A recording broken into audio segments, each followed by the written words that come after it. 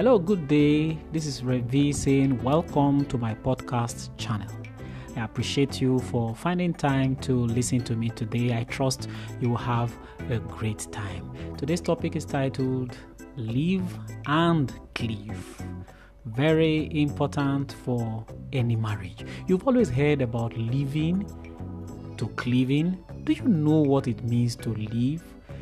Today is dedicated to spinsters and bachelors, you would think, but no, not only to spinsters and bachelors. Today is dedicated to everyone because, I know that there are lots of people who have been married 1 year, 2 years, 5 years, 10 years, 20 years. They've not left and they've not completely cleaved to their new husband or wife, as the case may be. What does it mean to cleave? I'll give you 7 definitions. Please pay attention. Number 1, to leave means you are literally breaking apart your old parent and child relationship. The old parent and child relationship you had, you are literally breaking it up and moving over to a new type of parent and child relationship. So this time around, you are moving over to a situation where you are the parent, you're going to have your own children. And so the parent-child relationship that you had with your own parents, you're going to have that type of parent-child relationship with your own kids. Now, the former parent-child relationship that you had with your own parents will change slightly. It will no longer be a situation where your father determines where you go and where you don't go. It has now changed. So that's the one meaning of to leave. And the second meaning of to leave is you are separating physically from your siblings and your extended family members to a different house or to a different city. It is important. I know in some environments, some parts of the world, India, and in some very big families, they still stay in the same house or something like that. But, from the examples we see in scriptures, we saw living. Sometimes we even saw situations of leaving a city or leaving a town or leaving a house to stay in a new house. So that's another meaning of living. Another meaning of living, number 3, living means you are shifting priority of your friendship with the aim of putting your spouse as your new number 1. You heard me right, your new numero uno. So the former friends you used to have before, I don't know which priority they are. I don't know where your spouse, where your husband or your wife was in your priority of friends before you got married. Living means you are changing that priority, with the aim of making your spouse your new number 1. Living also means, and this is number 4, living also means your former spinsters or bachelor's lifestyle, where you are free to do whatever you wanted, is coming to an end, sadly so, to a life of accountability. Where as a man or woman, you will need to occasionally answer the question, where have you been? And you need to politely answer, I've been here or I've been there. So that's why it's important. If you're a spinster, you're a bachelor, maximize your singleness, maximize it, because living means you are living the life of freedom, where you do anything, you eat anything, you cook if you feel like cooking. You are living that freedom, and you are moving over to a life of accountability. Whether you are a man or a woman, one way or the other, you have to now be accountable. That's what living means, leaving your former freedom behind. Number 5, living also means you are reordering those who you were formerly accountable to according to the highest priority. Before, I will say for most people who are Christians or for everybody who is a child of God, before I will say in terms of accountability, priority, your number 1 priority, you're accountable to God. Number 2 priority, you're accountable to your father or to your mother. You're accountable to your pastor, in that particular order.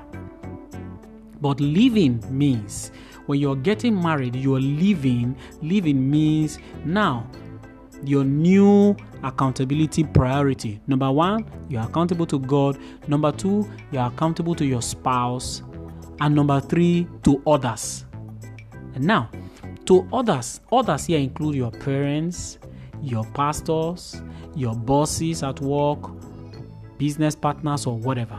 Now you are more accountable to your spouse.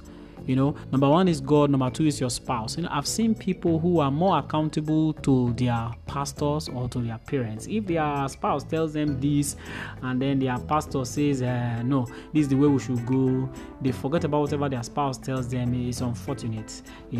That person has not left. He has not left. So I hope that person is listening now. Your accountability priority is now God, your spouse, and others. I hope somebody got that right. Number 6, living also means, you are living, your spouse is now your number 1 advisor. Living means your spouse is now your number 1 advisor, your number 1 counselor, and your number 1 gossip mate. We have seen many people, they just have stuff just come up and their spouse is not aware. Your spouse, before their spouse even gets to hear, other people have heard. And then they later tell their spouse, I wanted to do this, but my friend now said, I wanted to do this, my sister now said, I wanted to do this, and your spouse will just be wondering, but how come you didn't tell me? Why didn't you tell me? I would have advised you like this and like that. So living means your spouse should not be your number 1 advisor, your number 1 counselor, your number 1 gossip mate. Living means, number 7, that your immediate family has now changed from your parents and siblings to your spouse and kids or kids to be. Remember, before you got married, your immediate family is your siblings, your father, your mother. That's your immediate family. But now your immediate family has changed. So your immediate family now is yourself, your spouse, and your kids or your kids to be. And now watch this now. Living means that your parents and your siblings, they are now part of your extended family, while your spouse and children are now your immediate family. Living is a process, and that process takes time. It can take weeks, it can take months, or it can take years. It all depends on 2 things. Number 1, it depends on the work you have put in preparing yourself to live one day when you are married. As a single girl, start detaching gradually. Once you turn, 19, 20, start detaching gradually. And then for a guy, probably 23, 24, 25, start detaching. It is the work you have done before you finally get married. Those are the things that help to determine how fast you will live, to cleave to your spouse. So like I said, living can take weeks, or months, or years. Depends on 2 things. We've talked about number 1, the work you personally put, and number 2, the work your parents have done, detaching themselves gradually from their children.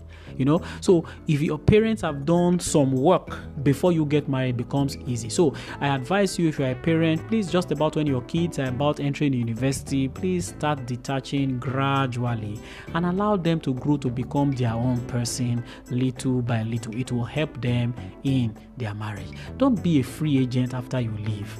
Cleave to your spouse. Don't just leave and then you are a free agent. Cleave to your spouse. Make your spouse your priority and you will have a happy marriage. One way to better live and cleave is to choose to go to each other first with suggestions and decisions before making outside counsel, even though if it is coming from close family members. Choose to go to your spouse first. It will strengthen your interdependence and it will strengthen your oneness. You can live without being disrespectful. Let your parents know very politely that things have changed. Daddy, things have changed, I'm married now. Mommy, things have changed, I'm married now. But living does not mean you will completely abandon your parents, siblings, and your friends. You can still provide for them. You can still show them care, but not at the detriment of your new immediate family. Watch out for parents and siblings. Some parents and siblings, even though you have left, they might want to come back to fight, to reattach themselves to you. Sometimes their intentions may be good and counterproductive. Sometimes their intentions may be completely bad.